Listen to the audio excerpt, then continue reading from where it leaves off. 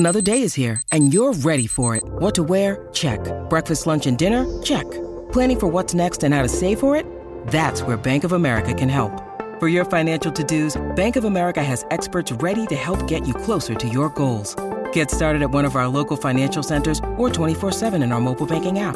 Find a location near you at bankofamerica.com/talktous. What would you like the power to do? Mobile banking requires downloading the app and is only available for select devices. Message and data rates may apply. Bank of America N.A., member FDIC.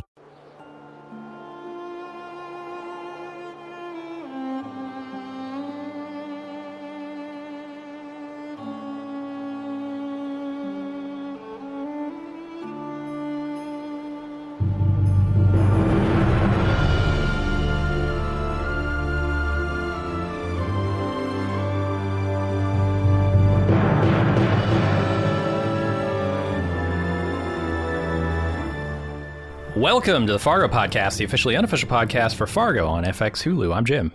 I'm Aaron. And today we're talking about Season 5, Episode 6, The Tender Trap. Aaron, tender. When I hear the word tender, what comes to my mind is either a steak or money. And I feel like the money trap, the money pit, is a pretty accurate description of most strip clubs. I saw this joke on TikTok about was it the drummer boy that talks about an infant so tender and mild? Oh. And it's like the existence of an infant tender and mild implies the existence of an infant tough and spicy. Yeah, Tinder, the Tinder trap. I looked into this a little bit, and apparently this is a Frank Sinatra song that was featured in a movie where he starred alongside Princess Leia's mom, Debbie Reynolds. And it's interesting because it sets the theme, or it explores a lot of the themes that this season as a whole is exploring. And that you got Frank Sinatra, who's kind of a fuckboy, and you've got Debbie Reynolds, who is like a young actress, and she's got her life planned out that she's going to retire at 22 and then become like a dutiful baby-making, carefree housewife from that point forward. And it's dovetailed with another romantic comedy pair. I forget who these actor and actresses is, but he's the friend of Frank Sinatra who has just been married. He got married young and is in like an 11-year marriage, and he's miserable in it, and he's jealous of Frank Sinatra's jet-setting fuckboy ways.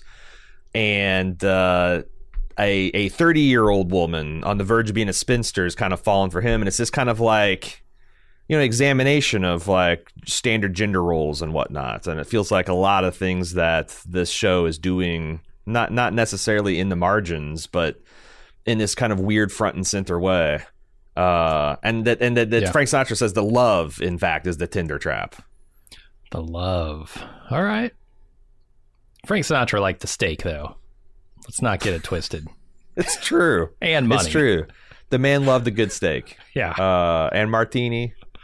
All right. Yeah, that applies, to pretty directly to some of the stuff we see in this episode, and throughout the series, I think.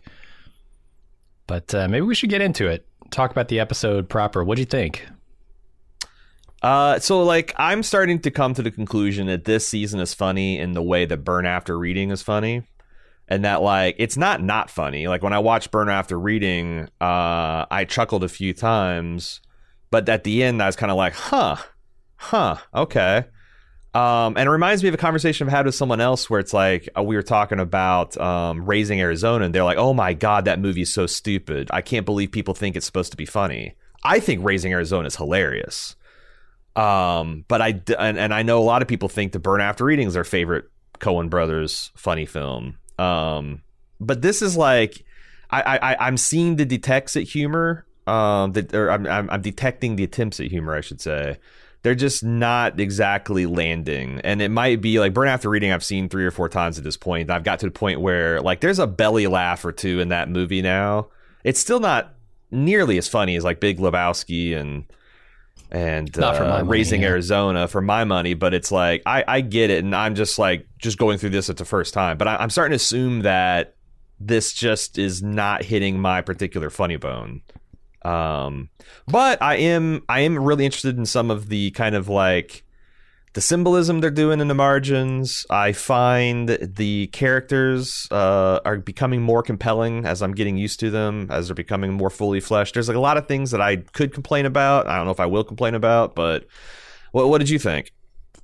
Yeah, I feel like a lot of this season has been a lesson in delayed gratification. I mean, there's so much that happens that he's like, no, just wait. You know, I know you want this thing, but hold up. Right. And that was tripping me up a little bit early on. I think especially that, you know, that vibe of like, okay, this is going to be the Home Alone Big Lebowski season, and they do the big lead up to it, and then boom, we have to wait a week to get the actual thing we want. Yeah. I'm feeling that a little bit less now, or maybe I've just settled into it. But I do really agree with the humor, your take on the humor in this. I think there's like a way that some comedies can just build this crescendo of funny things and stack them on top of each other and get me to a point where I'm just cracking up. And this thing gets like most of the way there and then just kind of takes it a beat too far. Like that stuff with Lars this episode, I thought was really, really funny early on when he's describing, you know, what he wants in a wife, and Indira's just like the look on her face. I mean, it cracks me up. And then they go on with that for like I said, a beat too long. It's too much, and it becomes not funny. Now it's overstayed its welcome. And I think that's true of a lot of the comedy in this season. Their attempts just are not quite landing with me for that reason. Yeah, I think you're right. There's something they're about stacking one too many things on top of the joke. There's hat on a hat, and like I there's definitely a point that I want to talk about where like I'm like, oh girl with Indira, and then I get to a point where I'm like, oh girl, you know, like I go from sympathetic to like, what the fuck is wrong with you? You don't even seem like a real person that would put like you are oil and water of a personality. Like I can't figure out, but maybe there are real people that are in these situations that are like, but they're usually like, there's usually something I can look at. Like I was like, oh well, Lars is beautiful, or he's like a poet and he like makes her feel a certain way about like. But this guy is just nothing. He's large curd cottage cheese, man. Not good for nobody or nothing. Like what? Who's lusting after this guy? Who is burning their entire life to make his dreams come true? I could see the college romance like turning into this relationship, but like why stay in this? You know, it's not like they got pregnant and now they've got kids and they're staying together for them. It's just why especially in this episode where his expectations and Indira's daily activities are just clashing here. It's ridiculous. I don't know. At the same time, like they're doing some stuff where some characters are like two ships passing in the night with the sort of trajectories they're on, because I think they're doing a lot more to uncaricaturize John Hamm in this episode. Like, Roy is becoming more of a person to me at the same time that Indira is becoming harder to understand. And that Indira I like, but their relationship, like Indira and Lars, it's becoming harder to understand. So I don't know, man. It's like half of this show is hitting for me and half of it is not, and it's kind of frustrating. And I do like I you know, one of my biggest problems for this year has been Old Munch himself, but like they gave him some really good dialogue. With Gator. Yeah, I really like that's something like Gator seems like an idiot, but the show, like I feel like me and the show are on the same page of like who Gator is and what he is and what his deal is and the comeuppance he's probably going to get if he doesn't make a full Jack Skellington and somehow pull out a good guy out of this. But like I really like how that stuff crackles. I really like some of the dialogue with Ms. Lyon and Roy. I think they crackle in kind of a certain way. But yeah, there's some things where it's like I just feel like that this is definitely in full-throated preaching to the choir. And what I've, you know, in participation in real life, you know, religious institutions where you kind of get insular and bubbled up, Those sermons, there's no like the faithful never gets tired of hearing them.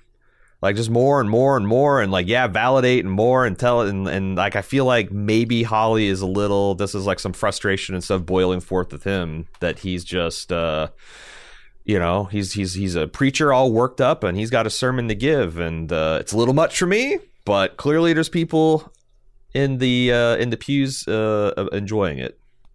Yeah, seems like it. You're listening to Fargo with Bald Move. We'll be right back.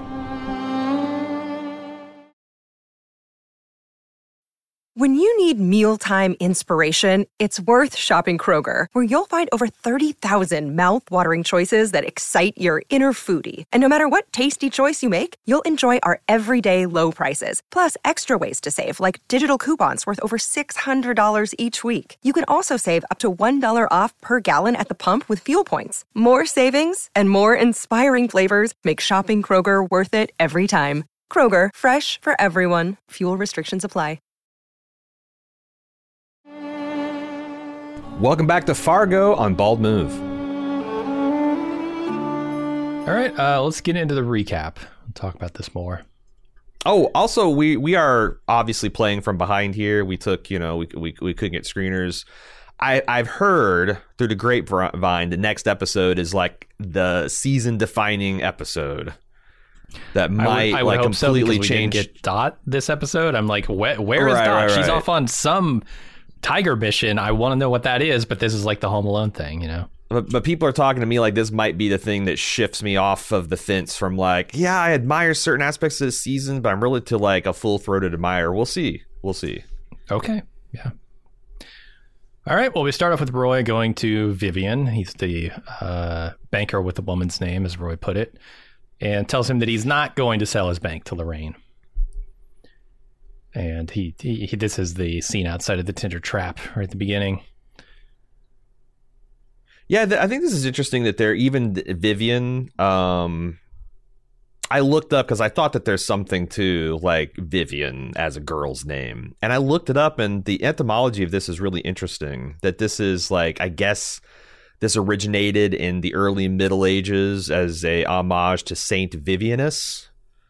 And it was seen as a traditionally masculine name up until the middle of the 19th century, when it started to appearing as a gender neutral. You could be a boy or a girl, up until the early part of 20th century, where it switched to exclusively a girl's name.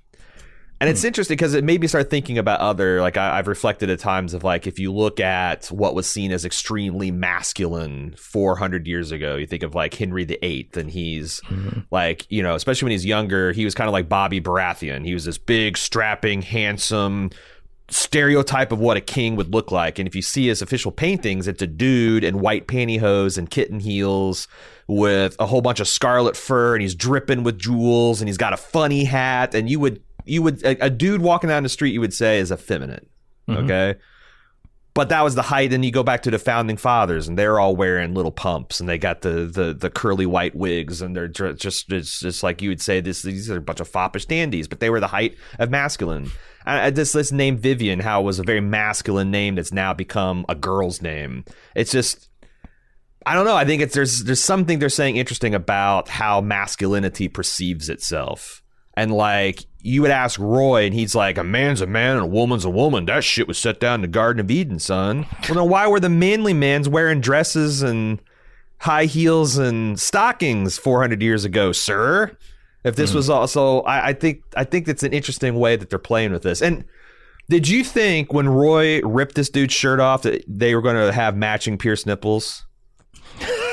That would have been funny. But no, I was not thinking that. I did, because I'm like, oh my God, because this entire episode, they kept on having like these weird hints to what, quote unquote deviant sexuality. Well, quote unquote, maybe actual, where like Roy was like, do a dance for me when he's got this guy half naked, and the guy's like, what? And he's like, oh, I was just joking. Yeah. It wouldn't have blown my mind if they had matching nipple rings and they were with the Society of Inverted Horseshoe Nipples, and Roy's fifth level cowhand, and Vivian's only a third level, and I don't know. There's some kind of psychosexual submission game going on here. Is what I'm saying. Oh yeah, I mean he's emasculating him, right? He's standing outside of a strip club. He's stripping him down. His name is Vivian, which Roy thinks is a woman's name, and you know he's turning him into one of the girls inside the club, right? Yeah. So yeah, there's definitely. While the girls from the club are on break smoking and just looking like that's the other aspect of it. Like he truly has become the girl on stage for a whole bunch of hard smoking, hard drinking onlookers. So let's go to Indira, who gets more calls from bill collectors as she's getting ready for work. She asks Lars to watch Scotty while she's at work. But he's more concerned with finding a wife, which is puzzling, considering she is his wife. And what he actually means by that is pretty over the top. This is the scene I was talking about that is maybe a hat on a hat. It's maybe a step too far, but boy, was I enjoying it in the beginning. I always love a character who's completely befuddled by what's happening in front of them. I like to put myself sort of in that scene as a fly on the wall and just really drink in their awkward vibes. And boy, she was giving off some great awkward vibes during this. The depths of the delusion of where this guy thinks he is versus where this guy is. Oh my God. And that's the thing. It's like, I guess I'm with you. I thought this was entertaining and droll, but it just kept on going. It kept on going. And it's like, this guy's got every odious opinion that you would think of. You know, this guy, it's like, I kept on thinking the word that came to mind is like, you know what Frank was talking about in Always Sunny about a bang maid? Sure. Like, yeah. He just wants a mommy he can fuck, you know, is at the end of the day, what these guys profess to want. Yeah. Seems like it. He wants someone who can cook. And she says, I cook. And he means, no, who cooks good, you know? Yeah. Oh my God, dude. Yeah. Like gift horse, meat mouth. And then Indira just takes it. I don't get it. Like, I wish I knew how this started. And it's like, I don't know, because the real hat on the hat moment for me, we haven't got to yet. But like, I just look at this guy and it's like, why is Indira doing this? Why is she doing this for this man's dumb dreams? Yeah. You know, what is the compelling, like what is the hold? I guess that's the thing that they haven't sold me on, is they haven't sold me that he actually has a hold on this woman. Because I've definitely seen relationships, male and female, where one person is completely burning their life to serve the dreams of the others. But there's always been some kind of like weird imbalance in terms of like look or charisma, or the other person just feels like they're worthless and this person gives them meaning, or I don't get it here. Like, Lars just seems like a vanilla dumb fuck. Oh, yeah. I mean, he still feels like... I don't know how old they're supposed to be, but he still definitely feels like he's this college kid who's just... Well, and they're like making that explicit. Around. Like, oh, that your kid must love frosted flakes. Oh, yeah, he does. He loves them a lot. And yeah, they're going back even further than college. Yeah, that's the thing. I don't quite understand it. It could be wrapped up in this, sense of manners and politeness, and because Indira knows how she feels about this. She just can't tell Lars how she feels about his stupid dreams. And I don't know if that's the manners in her, that like Minnesota nice that you get where people are maybe judging, but also not willing to say it out loud. Or maybe they're both dreamers. She wanted to be a cop and he wanted to be in a band, and, her dreams just achievable and his weren't. So she feels like, but yeah, I don't know. Expiration date passed. This guy's eggnog expired on December 23rd. Here it is, January 2nd, starting to get chunks in it. It's time to kick it to the curb. Yeah. I think the part where it goes on a little too long for me is the beat where she says, "Is that all?" And he says no, and comes back in. I just wish they would have kind of left it there, but kid and IUD. Right. Okay, let's go talk about Gator's guys tuning up. I'm calling him Enema Guy. thinking he's Cancer Wayne, Man.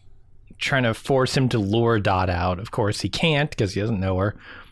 Roy's getting a haircut at home when one of Wayne's commercials comes on TV.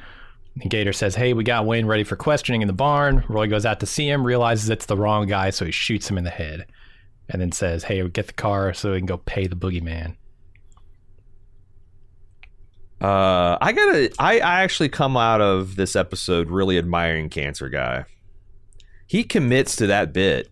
He holds that frame. It turns out Sure. it doesn't.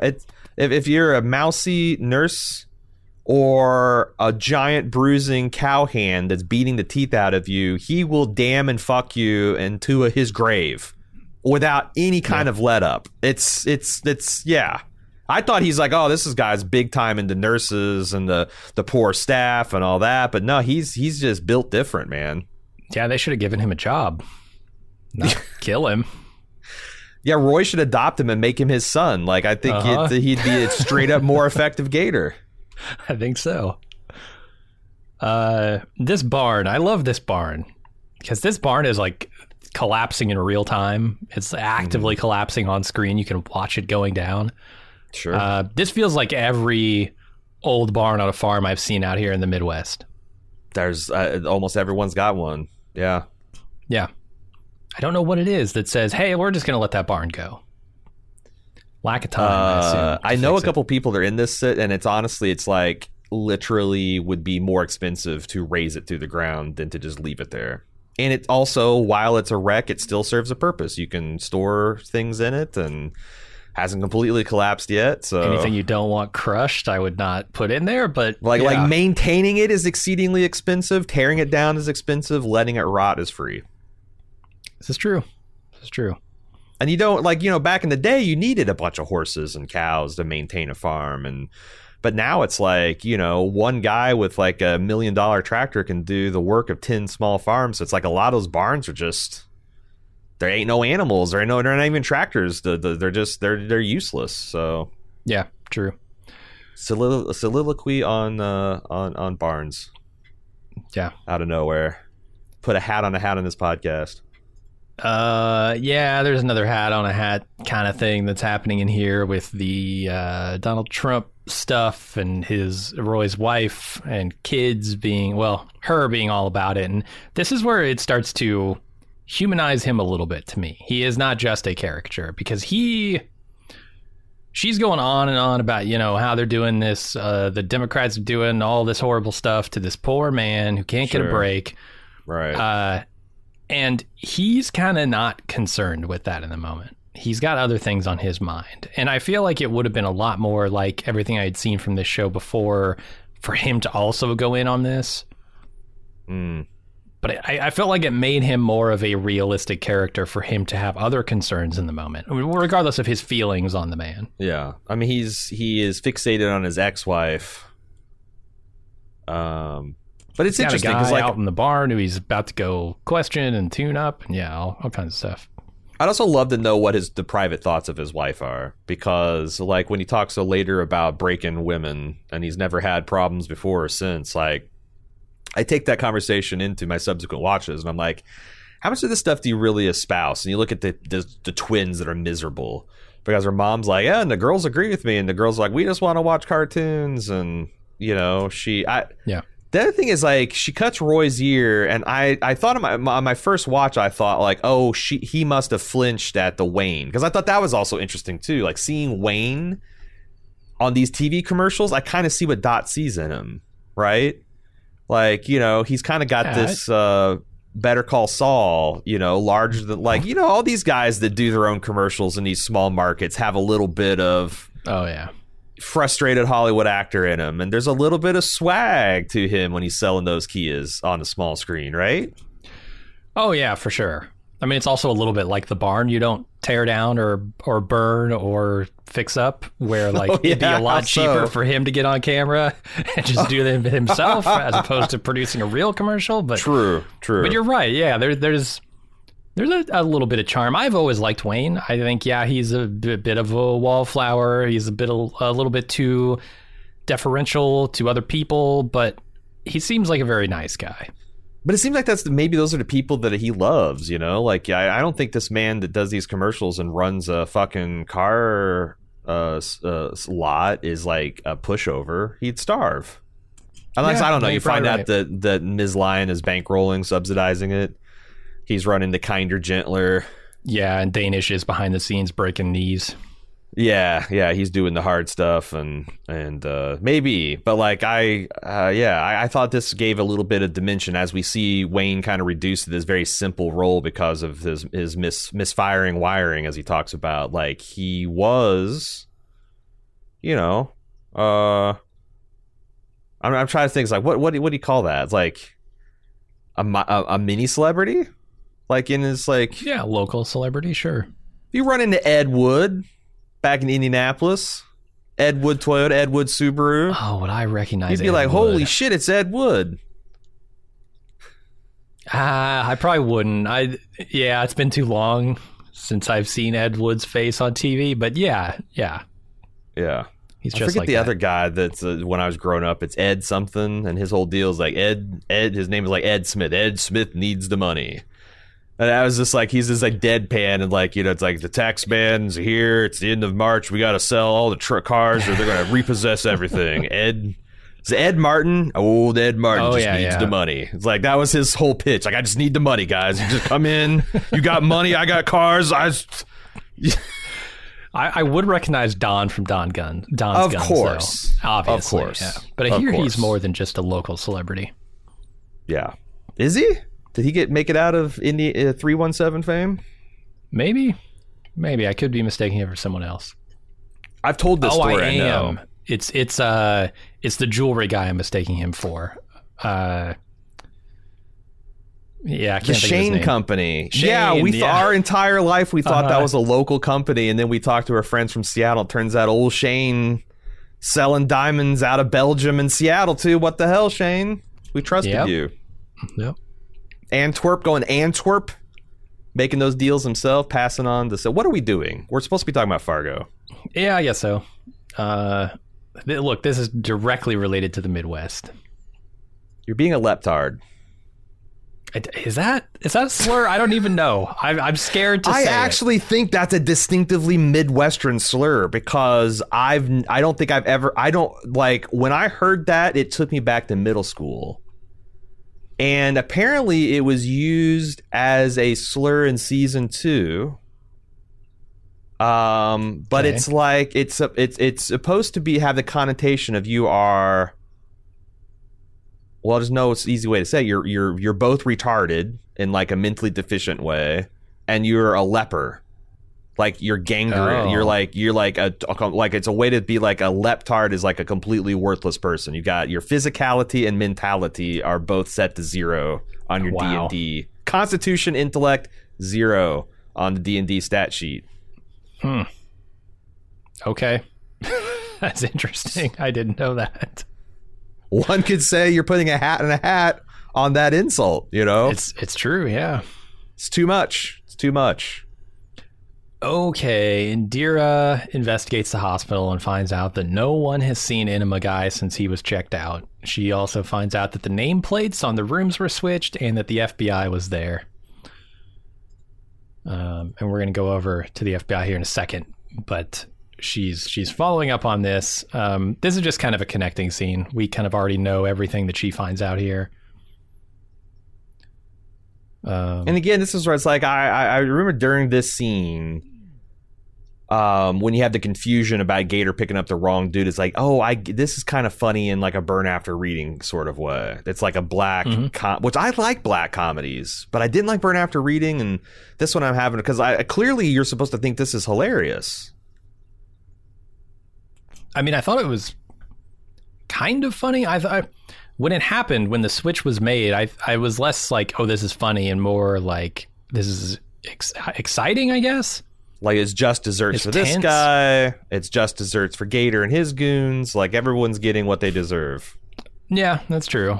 I mean, the old switcheroo, I guess, was funny. But, yeah, I was more tense for Dot because so much was going on at the time with her. Right. FBI showing up. The bad guys are there. It's all bad for her. And concerned about Wayne, too, because they're coming to get Wayne and he's incapacitated.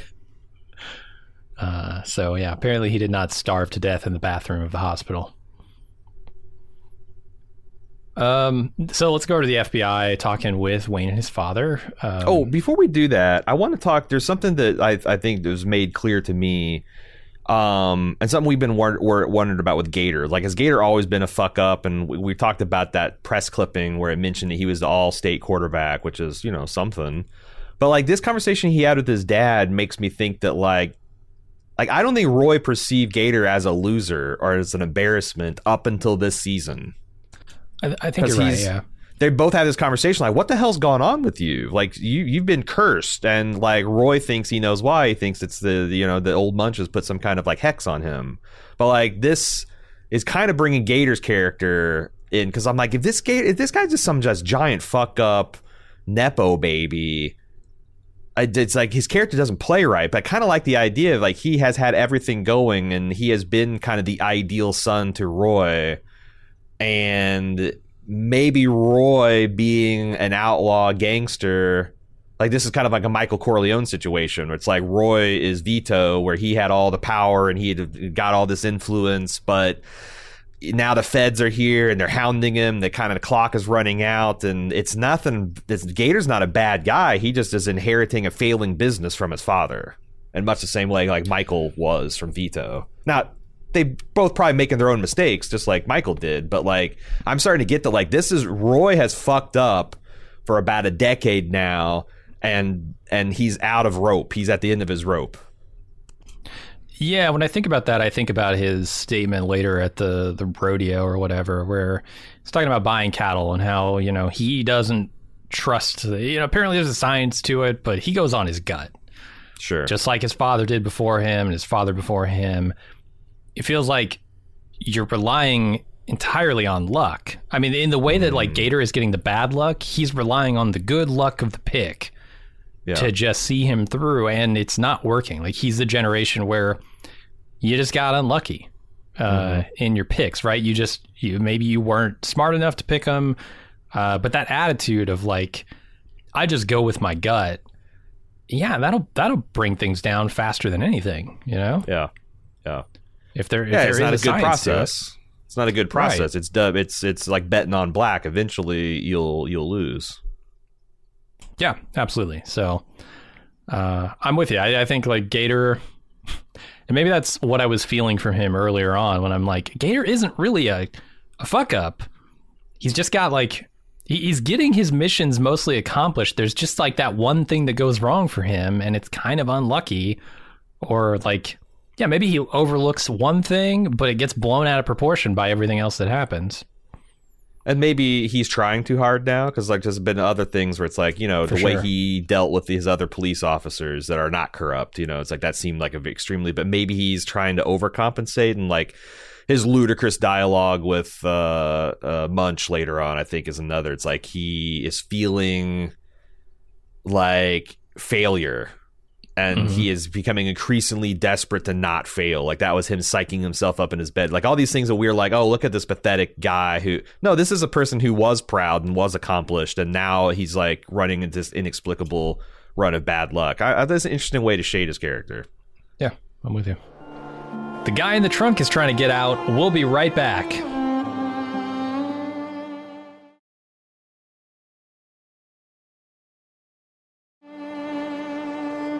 We just put the ads in the wood chipper.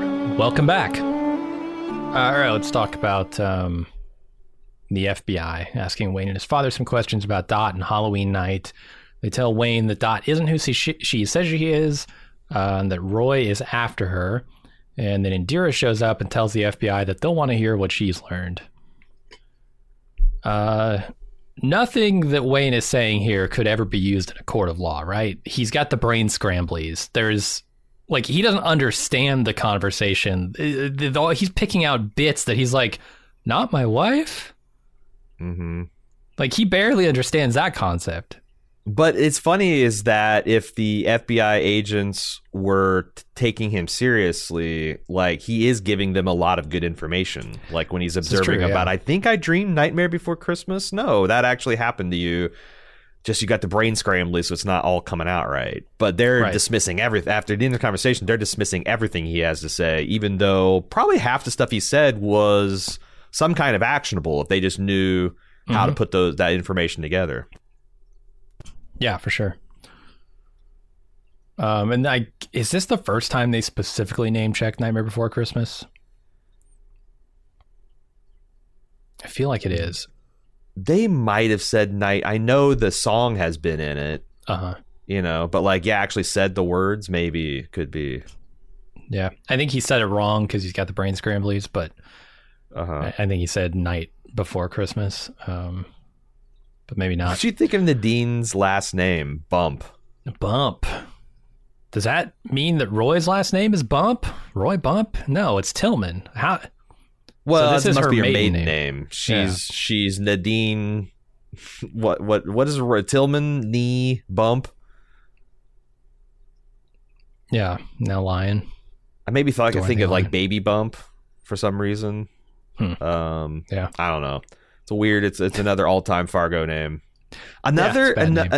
Another masculine feminine thing here, where you've got Wayne's dad saying that, when Wayne was a little boy, he wanted to be a ballerina, and he's like, oh, well, the male is called a ballerino. Oh, no, I want to be a ballerina. What do you think is going on? Is that just another exploration of feminine masculinity? Yeah, I mean, and Roy would certainly look at Wayne and think he's pretty effeminate. Or at least weak. Sure. Not a strong man like him. Right. But, there are a lot of different definitions that I would ascribe to for masculinity. And certainly a ballerino, someone who's going to dance around in tights, could also be considered masculine. But not in Roy's worldview. So. Of course. The man epitomized a masculine ballerino. But it's also okay. It does, I think, also highlight something fundamentally real about the dichotomy that because like, if you're a boy, I imagine, like, I don't know, probably a lot of young boys, maybe all of us do, and we're just beat out of us at different ages. But like, if you have a desire to be beautiful, to be pretty, to be admired for that, like, if you're aesthetics, there's not a lot of paths forward for a man, to do something like to be admired to doing something beautiful, like, dancing or something like that. So that's just like, those are paths, just like it's true. It's certainly the same on the other. There's a lot of historically masculine roles been shut out for people that are perceived as too feminine because they're not taken seriously or they're discouraged from it. But I thought that was interesting. Well, like it's Wayne, not like stoic, like showing weakness is a sign of weakness, and like any kind of emotion that you're showing is considered weakness, and that's considered effeminate. Yeah, it's silly. I wonder how much of Wayne's like starring in his own commercials is that kind of like his boyish want to be seen as like this character, this he's the front man for Kia Motors now. Yeah, I suppose so. Maybe that was what he was thinking. Pretty far away from the ballet, though. Pretty far away. So another thing I just want to point out here is this joke that Wayne's father says about when they talk about Scotty playing the drums. It says Rommel used the sound of drums to drive his enemies mad. And we'll come back to this later when we see the sort of hobbies that Wayne's father has. Sure. So then Roy and Gator go to the rodeo to buy off old Munch and to get Gator's mojo back. Roy suggests he let Dot be, but it seems like Munch isn't going to stop hunting her. At least that's what I got from this conversation. I was a little surprised that old Munch would agree to meet them here. I mean, I don't know. The last time they interacted, it very much seemed like he was trying to kill them. And I know he just sent them a message and he feels like he's owed something and they're calling to pay back what they owe. But it felt a little, I guess, abrupt. I guess I would have liked to have seen a bit of dialogue between the crew before them meeting up. See, I rolled with this because I'm like, well, old Munch is this, and I get it. I think his name is intended to be pronounced like Ole Monk. Yeah. Ula Monk. But like on the show, it definitely seems Old Munch is what they're rolling with.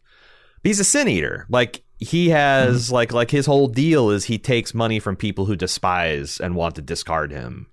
So it's like, I think what's offensive is that they reneged on to him is they reneged on the financial part. Like I don't hold anything sacred except for this thing. I take money to absolve you of your sin. And Roy is refusing to do that. This is immoral to him. So was it the interest that settled the score here? Because to me, that's another sin committed that has to be paid for. And okay. I don't know, because like I'm still at this. I think this end of this conversation is interesting to me because I'm not sure exactly what Old Munch is saying. Because it's almost like he's still going after Dot, right? And it's almost like Roy intended this effect, where he's like, maybe it's just better to let her go. And Old Munch jumps in there. Now, is Old Munch warning Roy about like his path, or is Old Munch saying something about his ethos? Because if it's the former, they just might be good, and Munch is going to walk out there and not be antagonistic towards Dot. They're like everything's just cool. I don't know. It didn't feel like that was the path that this show is going. Like if this is the last time we see Munch because the scores are settled, that would be surprising to me, let's say. Well, but there's another way to get Old Munch back, which is obviously Gator's not going to let this go. Gator wants to settle things with the bullet and not the money. So like I think it'd be a lot more interesting if Old Munch is just done and he's pulled back in like Michael Corleone, because yes, I did watch all of the Godfather series 1, 2, and 3 on my Christmas break, so it's fresh in my mind. But like when he thought he's out, the Gator pulls him back in. But I also I admit that it's a perfectly valid way to read it for Roy to be like, maybe I should let her go, knowing that Old Munch is going to be like, fuck that, I dug this grave. This is part of the kind of in the way that especially since he talks like him, Jaqen H'ghar from Game of Thrones, how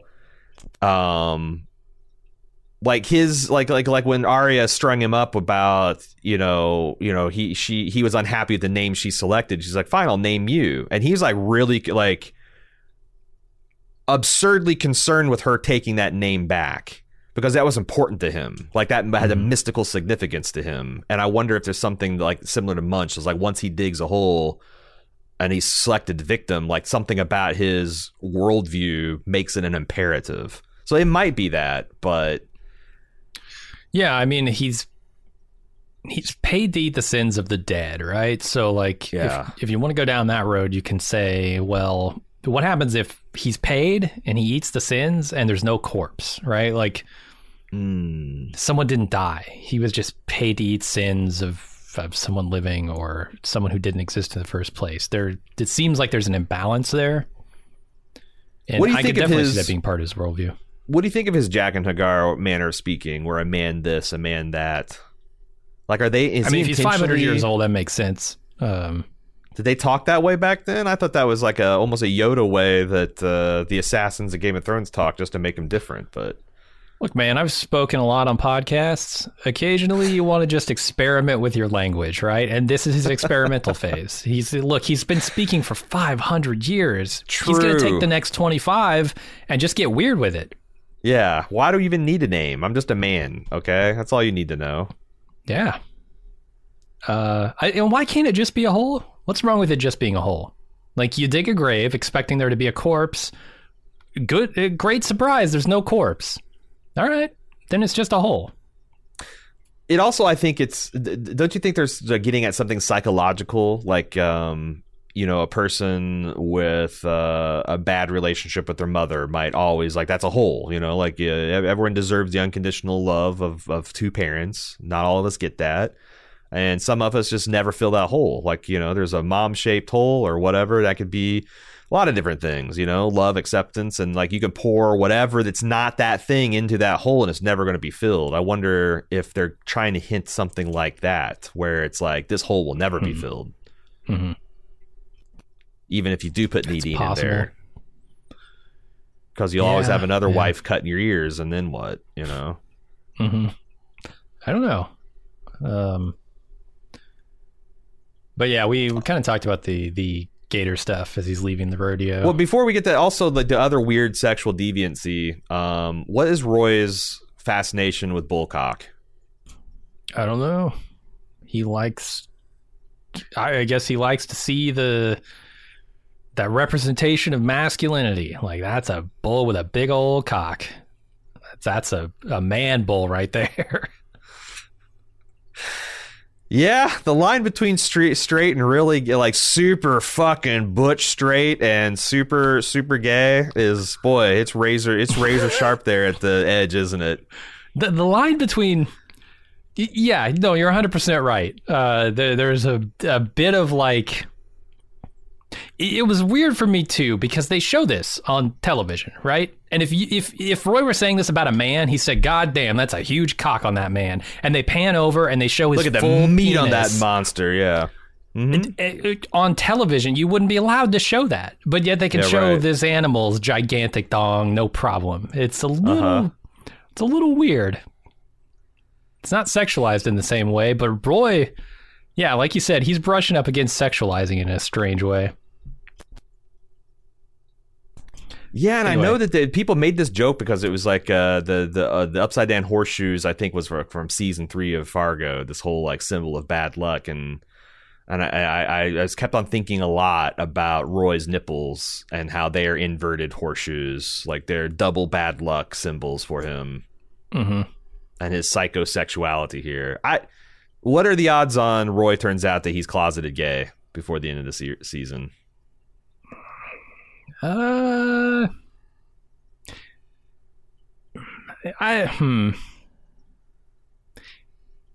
He hasn't actually acted like it. He acts more oblivious to the like razor thin margin between what he's saying and being gay.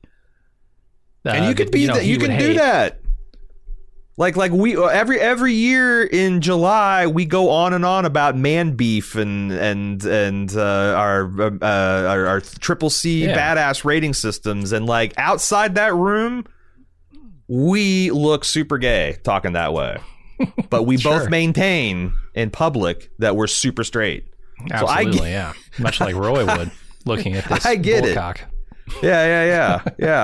I don't know. How would you ever know otherwise? You know. He doesn't strike me as a guy who would actually admit to it, certainly. He thinks what he's saying is super masculine. That's what I think. But does he really? Because like, what? Get 100 guys in America together and watch a rodeo or something, and then like casually mention at BW3s or whatever, like, God damn, look at that bullcock. Am I right? Yeah.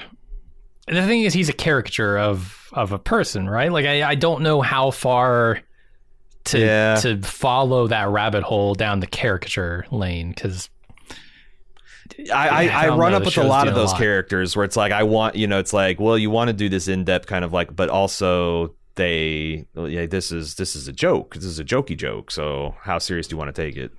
Yeah.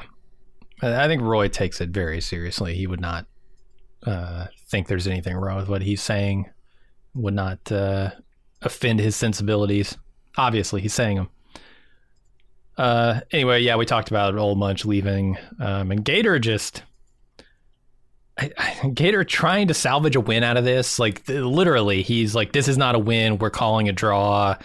And then when he says, later, this is not over, whatever.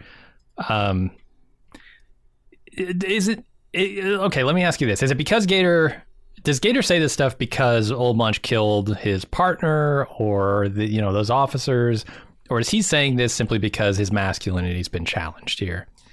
I think this latter, and this is like, I was trying to come up with a cohesive theory about Gator being a winner up until season 5, episode 1 of Fargo. And this is the scene that's like, is the hardest to reconcile with that. Because this just seems mad insecure. Mm-hmm.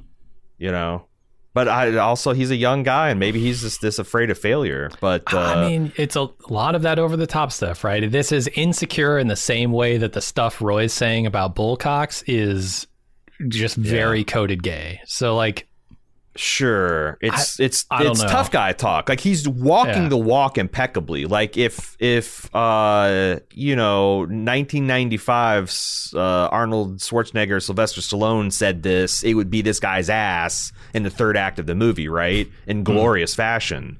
But it's Gator saying it, so like, do you take it that seriously?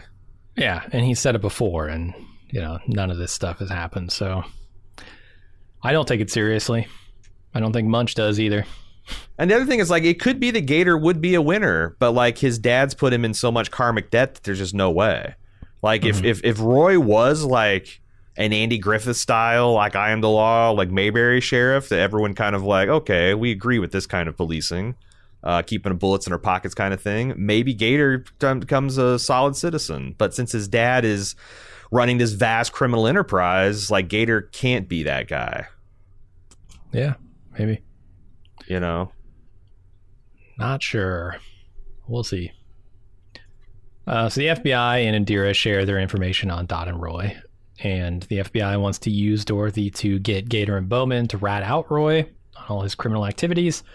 Worried more about Dot, Indira wants to get a warrant and go get Roy today. But the FBI says that'd be showing their hand, and they don't have the ironclad case they're looking for yet.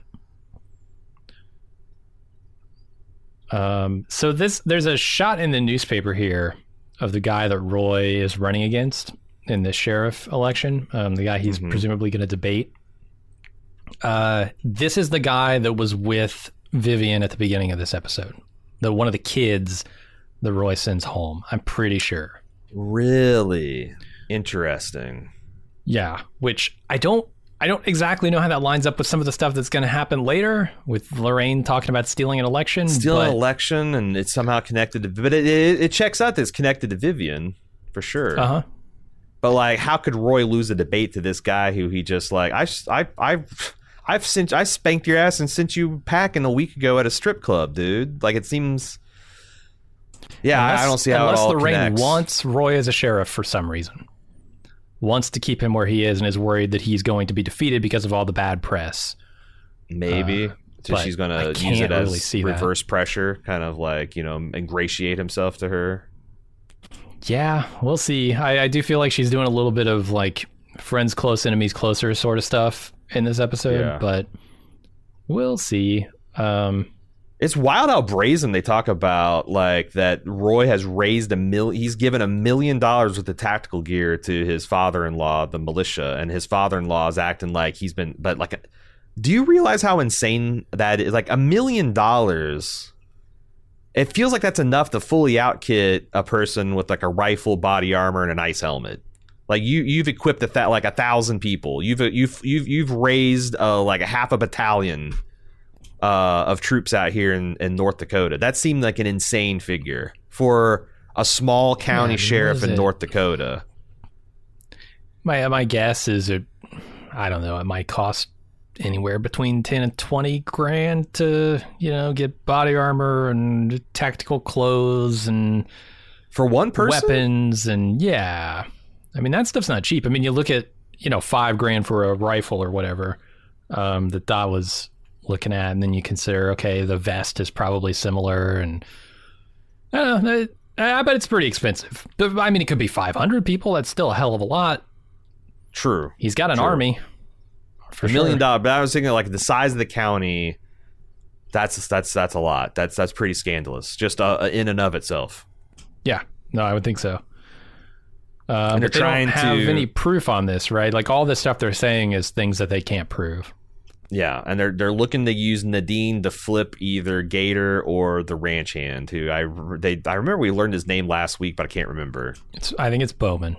Bowman, yeah, the dude that gets in a he said she said fight with Roy over who fucked up the the theft of Wayne. Funny. Yeah. All right, Scotty goes out to the garage as Lars is. Oh, leaving. Wait a second. Dude, does the FBI, I want to ask you this because, this whole thing, like Indira gets all upset about why can't they just, prosecute him for any of the numerous crimes that they're pretty sure he's committed. And it's funny to see this is an inversion of the conversation that they had with their chief from 2 episodes ago, right? Mm-hmm. Like, why can't we just do the thing? And But they ask her, do you know where she is? And she flatly says, no, I do not. And they kind of they don't share a look. They just both have a similar look about them. It's not like they privately look to each other. I got the strong suspicion that they instantly pegged her as not telling the truth. Did you share that suspicion or no? I mean, if I'm Obi-Wan Kenobi, I'm saying she didn't lie here. Because from a certain point of view, I mean, she doesn't know where she is right now. You know? She knows where Scotty is, exactly. She knows that she knew where Dot was at one point at her house, but she doesn't know right now. But in a prosecution for obstruction of justice sort of way. Let's leave Obi-Wan out of the courtroom and say... yeah, he's going to the slammer. Obi-Wan's done, man. Yeah. No, you're right. You're right. There is a bit of a fib there. But what does it help? Saying, oh, yeah, she was at my house. I guess she could say her daughter's there too, and we could maybe use that. It doesn't, but it does. I think it does drive a wedge between the feds and the locals here. That there's going to be. I'm guessing that he's building a machine that is going to rely on distrust at a crucial junction, and they'll be like, well, she did lie about the blah blah blah, and maybe they'll think she's dirty. Maybe they'll think she's working for Roy. They'll wonder how deep the conspiracy goes. I don't know, but I just noted the look. Gotcha. All right, let's go to Indira's house where Scotty goes out to the garage as Lars is leaving. So she just plays some drums. Lars is fucking his physical therapist, yes? The clone. I don't know. I can't tell if this is just the character being that guy or if this is, them having a relationship, but feels like the latter. I'm questioning whether there's a physical therapist at all, is what I'm saying. I'm saying this is just code for I'm going out. Yeah, which certainly could be the cherry on top, of what he's doing to Indira here. The fact that he is wanting an actual wife and he is stepping outside. Yeah, it's geez. Maybe he goes to a physical therapist's house and they cook him dinner and clean their house. I don't know. He's trying to find this wife that he wants through them. He wants a non-bang maid. This is secretly what he wants. There's sex. There's sex happening there too. She might be cooking him a meal, but there's also sex happening. Oh yeah. You know what's also actually really happening is this kid can drum. Whoever is playing Scotty, this kid's actually drumming. They're actually drumming, but are they good? No, they're not. They're not amazing. Okay, I thought you were going to tell me that they're an amazing drummer. I'm like, I don't know, but it sounded to me like they were having a hard time staying on the beat. Yeah, absolutely. There are some rhythm problems there, but look, the kid is young. But their age, to drum at all? They drum better than I do. Let's just say that. Now she has a drum kit at home, so this isn't her first. She's not like a savant, but she's probably better than fucking Lars. Now that I think we're all in agreement that Lars, terrible golf swing, terrible golfer, delusional. Yeah. Absolutely. I don't want to hear him drum. She's not damaging the tools for sure by playing with them. And it is, she's gonna say this is a real nice kid. I don't know if it's nice. I can't judge that, but it's very large. It is. Lars has large drum set. Too many drums over there. You got drums behind you. You're not Neil Peart. Come on, man. That's what I was going to say. I was trying to think of a famous drummer that has, because you see him sometime in a big heavy metal act, or like a big band leader, like a Max. What is his Weinberg? He'll have this throne of drums just fully surrounded. Yeah. Yeah, if you can use them all, great. But Lars isn't using 3 of those drums. No. So, let's go over to Danish. He busts in on Lorraine saying, we might have a problem. We can't reach Vivian. Apparently, also his shirt and a note was dropped off at their office. It says, not on my watch. And Lorraine realizes this is Roy. Wayne is wheeled in, asking about Dot, and Lorraine says, she's sightseeing, and then sends him home and tells Danish to gas up the car, get Vivian's cell number, because he's going to steal an election. A lot of interesting things going on here. Is it I feel like a lot of things I called tactical errors by Gator are things that his dad does, because it seems to me the height of stupidity to tell your foe that you just vanquished them. Like, let them struggle to figure out what happened for a little bit first. Yeah, like this let them need be for them. bamboozled. Yeah, this like, tell Cersei I want her to know. That's not the sign of a person in a strong position, you know. Yeah, it's a mistake. Like, why telegraph it? I don't know. I mean, Roy has this vibe where he feels like he's invincible. But yeah, this is a tactical error for sure. I thought it was interesting also that, like, when Wayne came to his mother for comfort, she provided things. She says, we'll take you home and you'll be around your favorite stuffies, which that's a wild thing to say to a man with children. And I'll have my chef cook you your favorite beef bourguignon, I think is what she said. Both bourguignon. Yeah. Boof. You but can't it's like trust anything that she's saying here because her accent is wild. But it is. It's very wild. But that's what it's like. She's not providing like unconditional love and support and comfort. She's providing things that she thinks will provide those things. And look how she reacts when Wayne's wheeled in. She's like, "Oh, not now, God." Yeah, and she keeps this kind of like offensively, garishly saccharine mother behavior for like 30 seconds, and you can tell it's like psychically stressful for her. Yeah, absolutely. There's another thing happening in this scene that I thought was interesting because, you know, she's talking about how she's got this private personal chef at home that cooks all these fancy meals. And at the beginning of this scene, she's eating takeout out of a container and drinking a can of Coke. Oh, see, I thought those looked like meal prep boxes to me. Like her fancy chef cooks her a custom meal and then sends it to work and she warms it up. Okay, her chef did not cook that. Her chef ordered that from the local Chinese place and stuffed it into one of his meal prep boxes. How can you tell? Because it looks like it's as beige as Wayne. It's so beige. Like no chef would ever, worth their salt, put that color. Was that an alt band in the early 2000s? Beige as Wayne, I think. Absolutely. No, it's Fountains of. Yes. But you know what I mean? Like no chef would put just a beige nothing on a plate and say, "Oh, your fancy meal, madame." Not with that accent, no. No, he has to put on the accent, otherwise he's fired. What is this, season 1 of the Gilded Age? 3 people snorted in the audience just now. I thought there was something to her eating cold shit out of a tiny box when she has like this fancy chef who can prepare meals, right? Like she could have had the chef deliver her a 3-star Michelin meal here under silver plated dishes, but like her domes, but she's eating out of a box. Yeah, they might be saying something as she's got this big, lovely house that she could entertain all these people, but even her own family doesn't like to spend time there. It's like this, like a person that's rich and has all these resources, but because of the type of person they are, they don't take advantage of any of the creature comforts that they've what's the point? Earned. Yeah. Well, yeah. I mean, honestly, I haven't figured that out yet. You know, like once you get a certain number in your life, like why do you keep going, man? It's like playing Donkey Kong for the high score eternally, you know? Yeah, those people are wired different, you know? They are. They're like Wayne. They get fixated on one thing and everything else falls away and they can't understand it. It's deeply weird behavior that we hold up as the ideal. Indeed.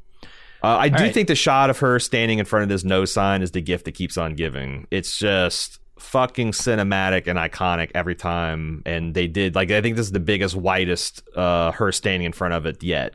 So yeah, I took note, which 6 episodes in is kind of a big deal. Mm-hmm. Oh, we'll be right back with Fargo. You're darn tootin'.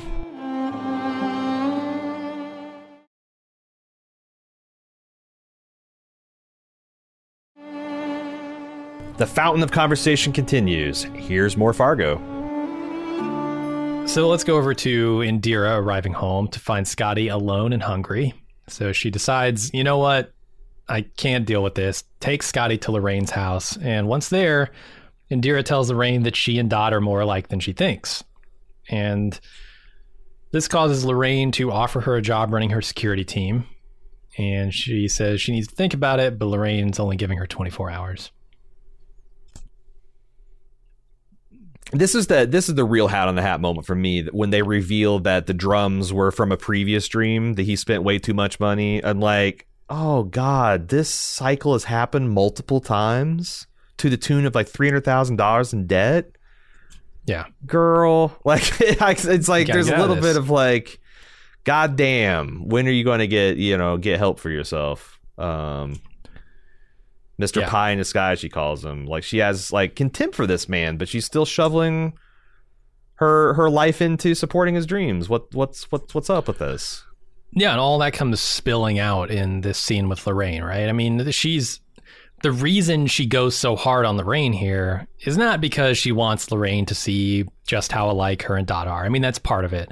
But this whole conversation about wanting a wife has just pissed her off, and she's apparently incapable of telling Lars that it's pissed her off, and so she takes it out on the next person she sees, which is Lorraine.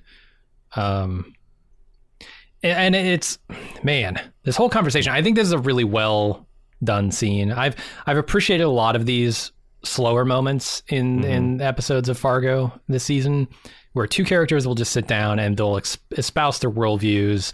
They will trade shots. I always like this kind of scene, and this is a really good one.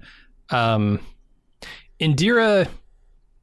is genuinely like teaching Lorraine a thing here. And I can't quite put my finger on exactly what it is, other than, hey, Dot has been through a lot of shit, and you always say you don't want to hear people complaining. Oh, it's such a, these people are so weak and they need to grab their bootstraps and just yank on them. And that's what Dot's done at every turn, and she's never said a single word about it. And yet here's Lorraine complaining about all those horrible people out there who don't take charge of their life, which does not describe Dot. In fact, it's the exact opposite. Everything she says she wants out of the world, Dot is manifesting. And so I think that hits home really hard. And then you've got Lorraine turning around and being really gross in the scene, like offering her a job. I don't view it as something to thank her for, like Indira does. This to me is a twofold thing. This is an optics thing, certainly. I mean, she wants, her pretending to be so powerful and strong, and yet when things are really on the line and she needs a security team, she calls in the dudes, right? That doesn't feel great to her, I'm sure, and it doesn't look good to other people. So getting Indira on the team would be an optics win, but it's also keeping, I think this is the keeping your enemies closer sort of thing. She sees this cop who is poking around her family and getting intimately familiar with them, and she knows she's got dirt under her fingernails, a ton of it. And I think what she wants is, part of what she wants here is Indira off the force and on her team, keeping her enemies closer. And she can just, keep her at an arm's length, but close enough to watch while Danish goes around and does all the dirty work. I also think I got a little bit of whiff of like the Devil Wears Prada situation, where you've got this powerful woman who just constantly shit tests everyone around her, and it's like she's like Mr. Glass trying to find the bulletproof person. Yeah. Oh, I hate and like this once so much. I do, it's like, oh, this is a person that I can abuse, and they'll thank me for it, and they'll, it's like I feel like there's a little bit of that there too, where this is just her. She finally finds someone who's resourceful enough that can get her what she wants, and comes back for more from like the emotional abuse. Like, this is I've got a new protege. So I think there's a little bit of like actual admiration, and also like, oh, I found a useful tool. But also everything else you said is true too. Like, this is taking a piece off the board from the other side. It's like there's a lot of things here. It's smart, like she says. It's a smart play. It's not kind. She says, no, it's not. This is not a nice thing to do. And I think she's 100% right. I mean, the way this conversation plays out, like when she says, oh, I'm in this huge debt, and she knows that, and what she's offering here is a job, and not to wipe this debt clean, not to get her out of this situation. Sure. She's offering her a bigger stick. shovel. She's offering her help in pulling herself out of the sand trap that she's put her in, right? Like her company Good is the one metaphor, collecting by the on way. this debt. I know. She's handing her, she's the caddy handing her the one wood or the pitching wedge saying, go for it, dude. I don't know. Yeah. Like she has the ability here to really get her out of her situation. Just like, but hey, she's you know not. what? We can take this ball and put it back on the green. You know, we're She just can playing a do friendly that. game here. She could absolutely do that, but she doesn't. She's not even offering that. And I think that's ridiculous. And I do not want her to take this job because this is how rich assholes thrive. They co-opt and corrupt people, decent people who would be the ones who would lead something like this better. And it's not like she's not inviting her to, oh yeah, become my equal. We'll run something together. And this is, you're subservient to me. And I find you, like you said, a useful tool. It's so easy to do this in people in positions like, because like I'm thinking if I had a long-standing feud with Jeff Bezos over podcasting, and I'm in his boardroom and I'm taking a moral task. In the middle of it, he cuts it off. It's like, oh, you okay. I hear what you're saying, Aaron. How about you come work for me for double your salary and benefits right now? I would be fucking tempted. Of course. And I've got like one of the greatest jobs of all time. If he 4x my salary, I'd probably do without even thinking. Like, right. This is the thing. I do not want her to take this, but I understand how tempting this offer is because right now she is sinking. Someone is throwing her some kind of life raft, and even if Hitler throws you a life raft, you grab if you're in the middle raft. of the fucking Pacific. The moral calculus or you like self-drown. I mean, that's the thing. Yeah. It's so insidious, right? Because once she's on her team, she's going to be corrupted. That kind of power and wealth it seems to do that to people. Yeah. And they invent all these social things about the bootstrap stuff to justify it. Like, well, you just didn't grab your bootstraps hard enough, you lazy piece of shit. So I don't have to feel bad about you dying in the street of squalor because you're just inferior. And you could have been better and you didn't. I don't know how it's going to play out on the show, but I really don't want her to take this job just to spite, where I would totally understand if she did also. But if she does take this job, she has got to get rid of Lars. It can't be a life raft for him, too, because this guy... Oh, my God. Can you imagine? He's a lead weight. Yeah. I do wonder, because it's almost like they're cracking the door open for a Lorraine redemption arc, too. Like, it's entirely possible that she is just so insulated. Like, she's a Scrooge, an Ebenezer Scrooge type that just is so insulated from what it's like to struggle that way that...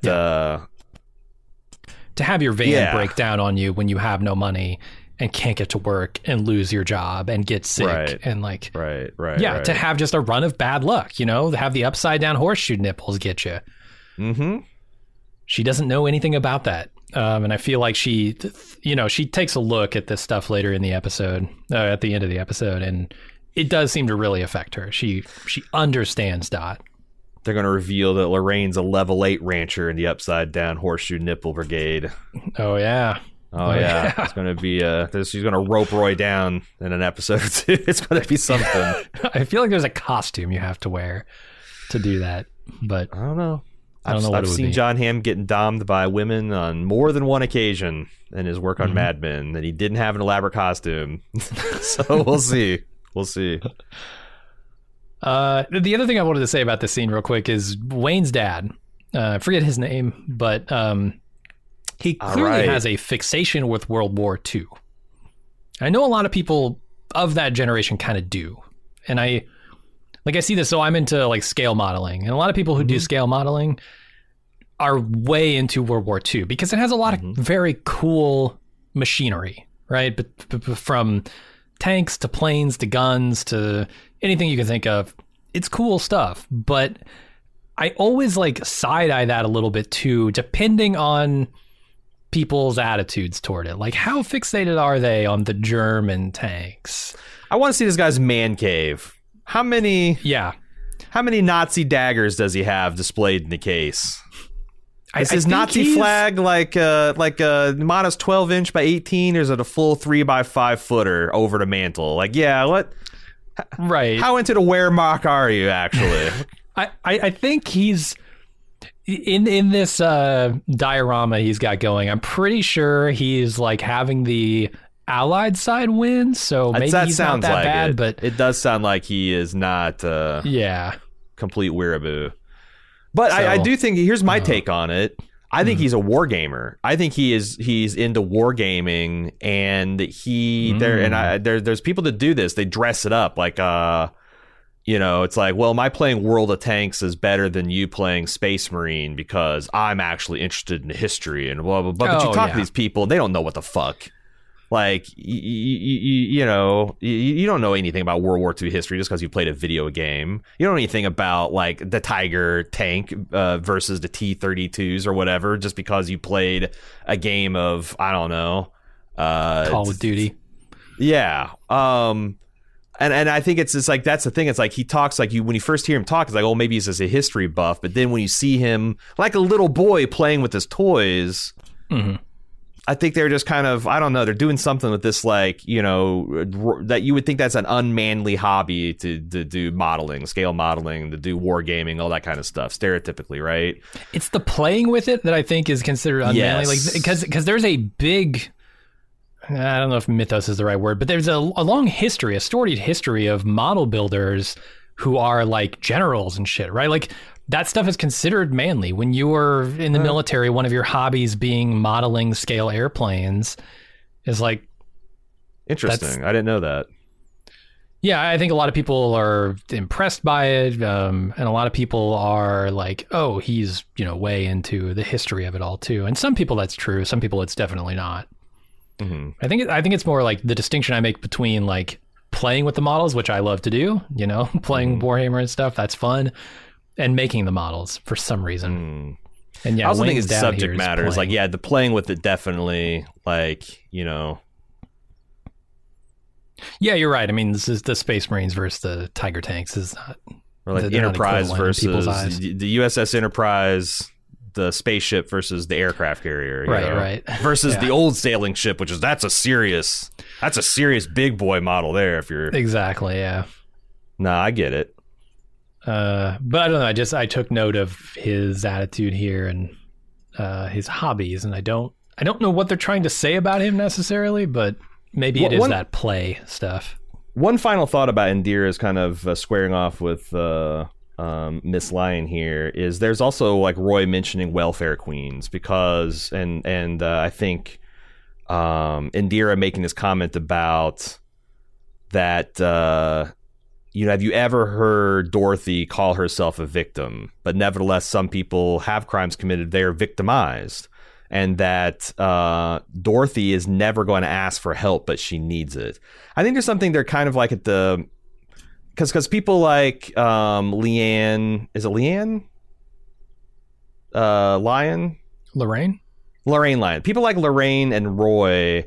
have this conception that people that are on the public dole, people are on welfare, Medicaid, that kind of thing, are crying about being a victim, but they're really faking, they're taking advantage of the system. Mm-hmm. I think this is borne out in evidence that they're like the amount of people that are quote unquote taking advantage of the system is very small. And it's dwarfed by the number of people who would qualify for aid, but do not because they are bought into the bootstraps nonsense. That they are bought into the American and rugged individuality that like you shouldn't need help. You should be able to help yourself. Like that's antithetical to how human beings have organized themselves throughout history. Right. And it's like the self-serving thing. It's like only people, if you're on this program, it's because you're taking advantage of hardworking people when actually the amount of that happens is very small. And if you invert that, like Miss Lyon, I can't fucking remember this person's name. Miss Lyon would be the first one asking for a bailout if some economic trend happened to make her business lose money through quote unquote no fault of her own. She'd be in the first in the line for that corporate handout, but anyone who lost her job because of the exact same economic trend, she'd be the first one, yanking the chain and wanting to put him in debtor's prison. I think there's some really interesting duality there too, and I think that's a real pernicious thing happening in our society that I don't know. Maybe Holly's trying to talk about. Yeah. All right. Let's have Danish here go to Vivian at the Tinder Trap to deliver a phone call from Lorraine. Lorraine tells him that she sicked the feds on him and they're seizing his assets and records as they speak, and also she got his son kicked out of college. ruined his family, apparently. My question while watching the scene is, how does this help her steal an election? I'm guessing she's taking the money that she was going to invest in this bank and she's going to invest it into the other guy's campaign. I'm guessing, but I'm a little unsure of there too. And also it's like there's like some of the specifics. I'm like, your son is just starting his Notre Dame career, but they're going to kick him out for being behind his tuition. How the hell does that happen? On his tuition? You're about to start college as a freshman, but you're kicked out because you're behind on your tuition. How does that work? Like, if you don't have the entire pay for the semester on day one of the semester, do they just kick you out? I don't think that's how it works. I think that would take at least a semester to do, but I don't know.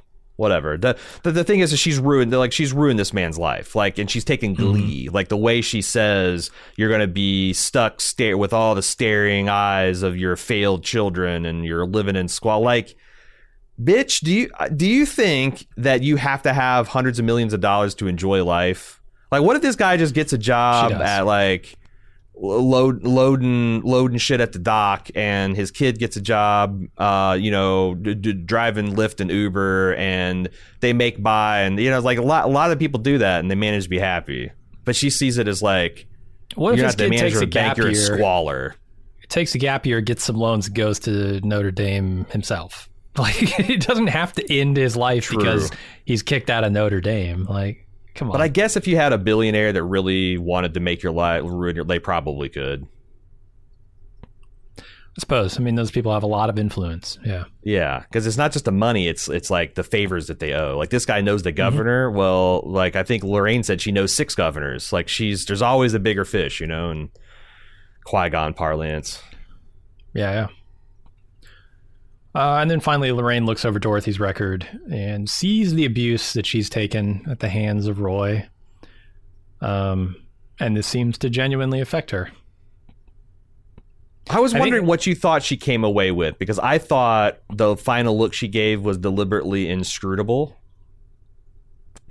To me, Roy has just inadvertently made an enemy of Lorraine, and I think this is a really good 1-2 punch at the end of the episode when you show what devastation she can reap on someone's life, what havoc she can wreak on them, and then you say Roy has just pissed her off royally, because she does see Dot as someone to admire now. I think Indira really landed that punch when she said, you guys are, everything you say about the world and the way you want it to be is what Dorothy is doing.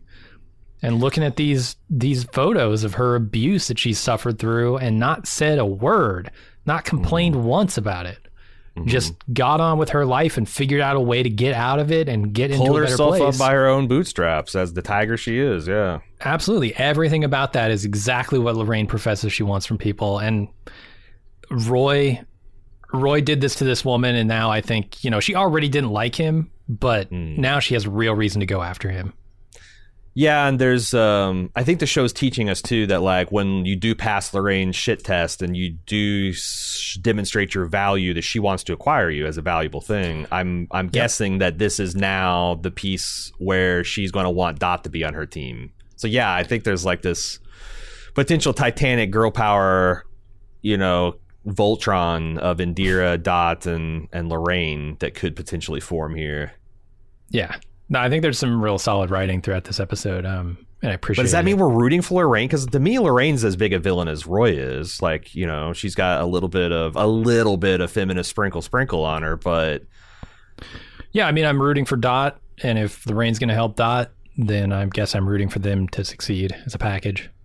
Or maybe, like, I'm trying to think of, like, who's more monstrous, because Roy has done worse things to individuals, but Lorraine is systematically preying on potentially millions of people, like, tormenting them, I think that causes more harm generally. Yeah. Because if you've ever been in that position, like I have on 2 occasions in my life been in, it's where I've in such a low position, I'm hounded by debtors, and you start ignoring your voicemail, you start not opening your mailbox, and you just can't get away from it. It does feel like you're being hunted and hounded. It's not a pleasant way to live. No, definitely not. So I don't know. One's a more of a retail monster, and the other one does monstrosities on the wholesale. Which is worse? Mm-hmm. We will have back-to-back Fargo Fargo this week. We'll be having a new episode out tomorrow. That's and we will. I'm trying to think, when should we consider feedback? Because as of tonight, the new Fargo episode will be the one we do. I'm thinking about saving all the feedback until Thursday. Probably the right move. Yeah, because you answer a bunch on Monday, it's going to be old feedback. So anything that's still relevant, we will consider. But definitely send in your takes, especially starting with the new episode 8, Fargo at baldmove.com, because we will consider that now that we're back from our break. If you want to know what else we're doing here at Bald Move, we've got our social medias at Bald Move everywhere except for TikTok at Baldest Move. And there's going to be a lot of cool stuff this year. This is going to be a big year, man. I think so. House of the Dragon, we're probably 4 or 5 months away from that. That's a monster. All kinds of stuff. Anyway, social media is at Bald Move, except for TikTok at Baldest Move, and Fargo at baldmove.com is how you send in feedback. Looking forward to catching up to you guys on Thursday. Until then, I'm your host, Aaron. And I'm Jim. See you tomorrow. Later.